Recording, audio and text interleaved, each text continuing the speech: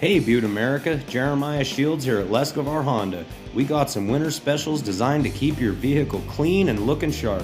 If you're in need of a new windshield, let us take care of you and we will take $60 off of your next full detail. Short on funds? No worries. We've got flexible financing terms for just about everybody. Also, we are offering free windshield chip repair and headlight restoration with the purchase of a full detail. Remember, we offer pickup and delivery service as well at no cost. Because here at Lescavar Honda, we got you. Today's bonus episode of the Buttecast is brought to you by Park Street Liquors. If you're looking for it, Park Street Liquors has it. Stop by and see Tom and the crew today. They can assist with your corporate event or wedding by helping create and plan your wine and spirits menu. They can also point you to the finest whiskeys, regional spirits, or the latest RTDs. Park Street Liquors. Call 406-782-6278 or stop by at 133 West Park Street. Make your story legendary.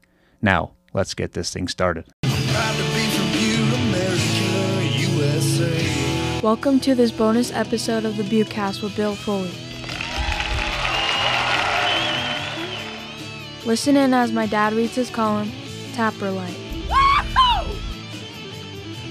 It's a column that might make you laugh and might make you cry. It even might make you mad, but it will always be from the heart. Amen. Now here's my dad, Bill Foley. Proud to be from Butte, America, USA.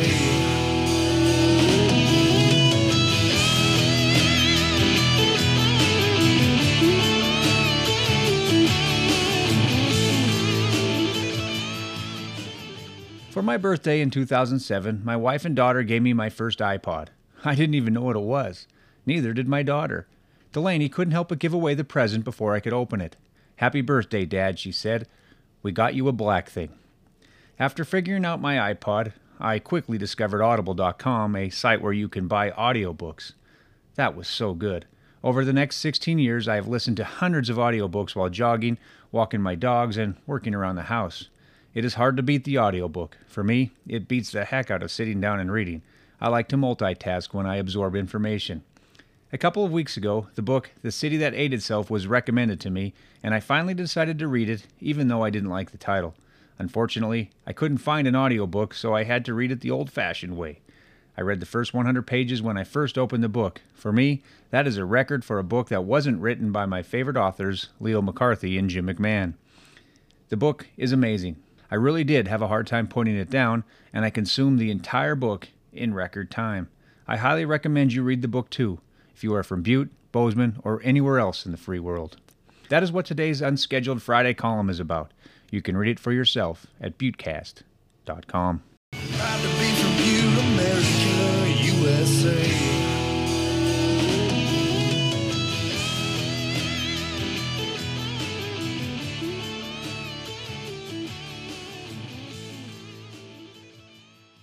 Tapper Light.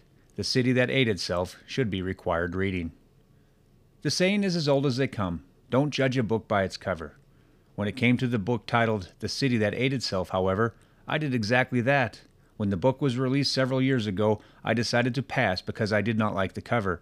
Actually, I did not like the title. It offended my Butte sensibilities. It reminds me of all the times that someone has said to me, in a demeaning tone, "Oh, you're from Butte?" The book's subtitle is Butte, Montana, and its expanding Berkeley pit.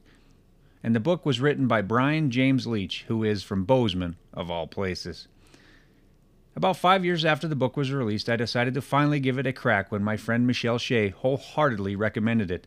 She didn't just casually suggest it, she told me I had to read it, as if she was Shar Davis and I was back in sophomore English class. Like usual, Shea was right, and boy was I ever wrong. I like the book so much that I now even understand the title. Really, it makes sense because the author was trying to sell his book to an audience that is much bigger than the mining city. While the title might have seemed a bit offensive, though it shouldn't have, it will jump off the bookshelf to a reader who wasn't born and raised fighting the stigma of growing up in a mining camp.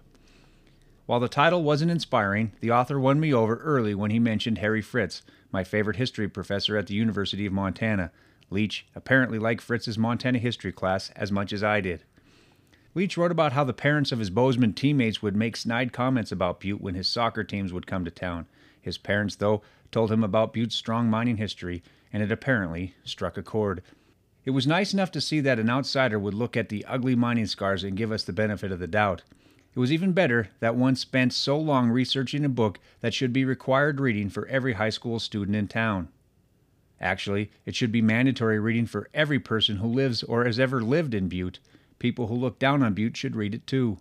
Simply put, the book is incredible. It tells the story of the Berkeley Pit overtaking and eventually swallowing up the Butte neighborhoods of the McQueen, Meterville, and East Butte.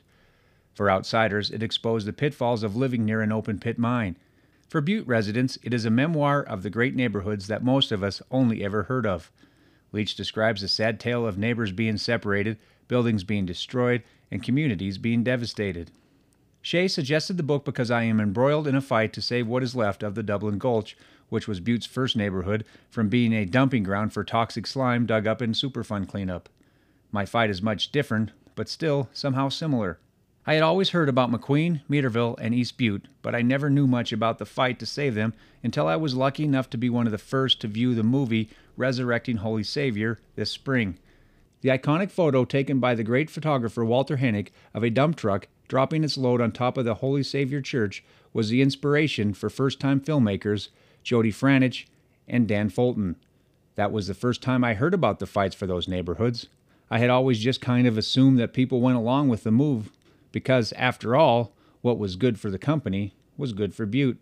The movie was also the first time I heard about Jimmy Shea, the combative mayor of Walkerville. Shea is featured in Leach's book. He was the mayor who was not afraid to stand up to the all-powerful Anaconda Company, and he was also one of the very few to register victories of any kind. If it wasn't for Shea's tenacity, the Alice Pit might very well have completely swallowed up most of Walkerville. We need more politicians like Jimmy Shea, and he has become one of my inspirations for the Dublin Gulch fight. The city that ate itself is littered with names of people we know.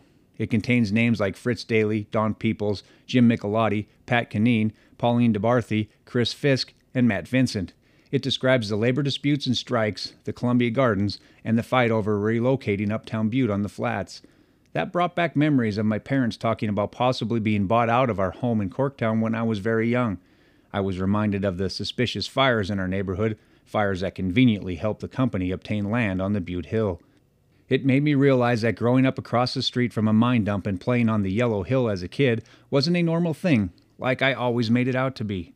Watching Resurrecting Holy Savior and reading The City That Ate Itself made me realize just how terrifying it must have been for the members of Butte's lost neighborhoods in their final days. The book describes underground mining, the movement toward open pit mines, and flying rocks and broken windows from the Berkeley blasting. It might even explain to outsiders why we stayed here anyway. It might make them stop looking down on us so much. I have long been a student of Butte history, or at least I thought I was. I read Copper Camp and Mile High, Mile Deep. My favorite book about Butte was Fire and Brimstone, the tale of the speculator fire of 1917, written by Michael Punk. The City That Ate Itself is right on par with Fire and Brimstone. Those books tell the true story of Butte, and they capture the heart and soul of the great people of the mining city. They also subtly remind the rest of the world just how important our city was in the development of modern society and helping the good guys win 2 world wars. No matter where you are from, I highly recommend The City That Ate Itself. If you are from Butte, you just have to read it. Oh, and buy your own. I would let you borrow mine, but Leach deserves the money for his great work of journalism. Even if you don't like the book's title, you won't be able to put it down. Proud to be from you, America, USA.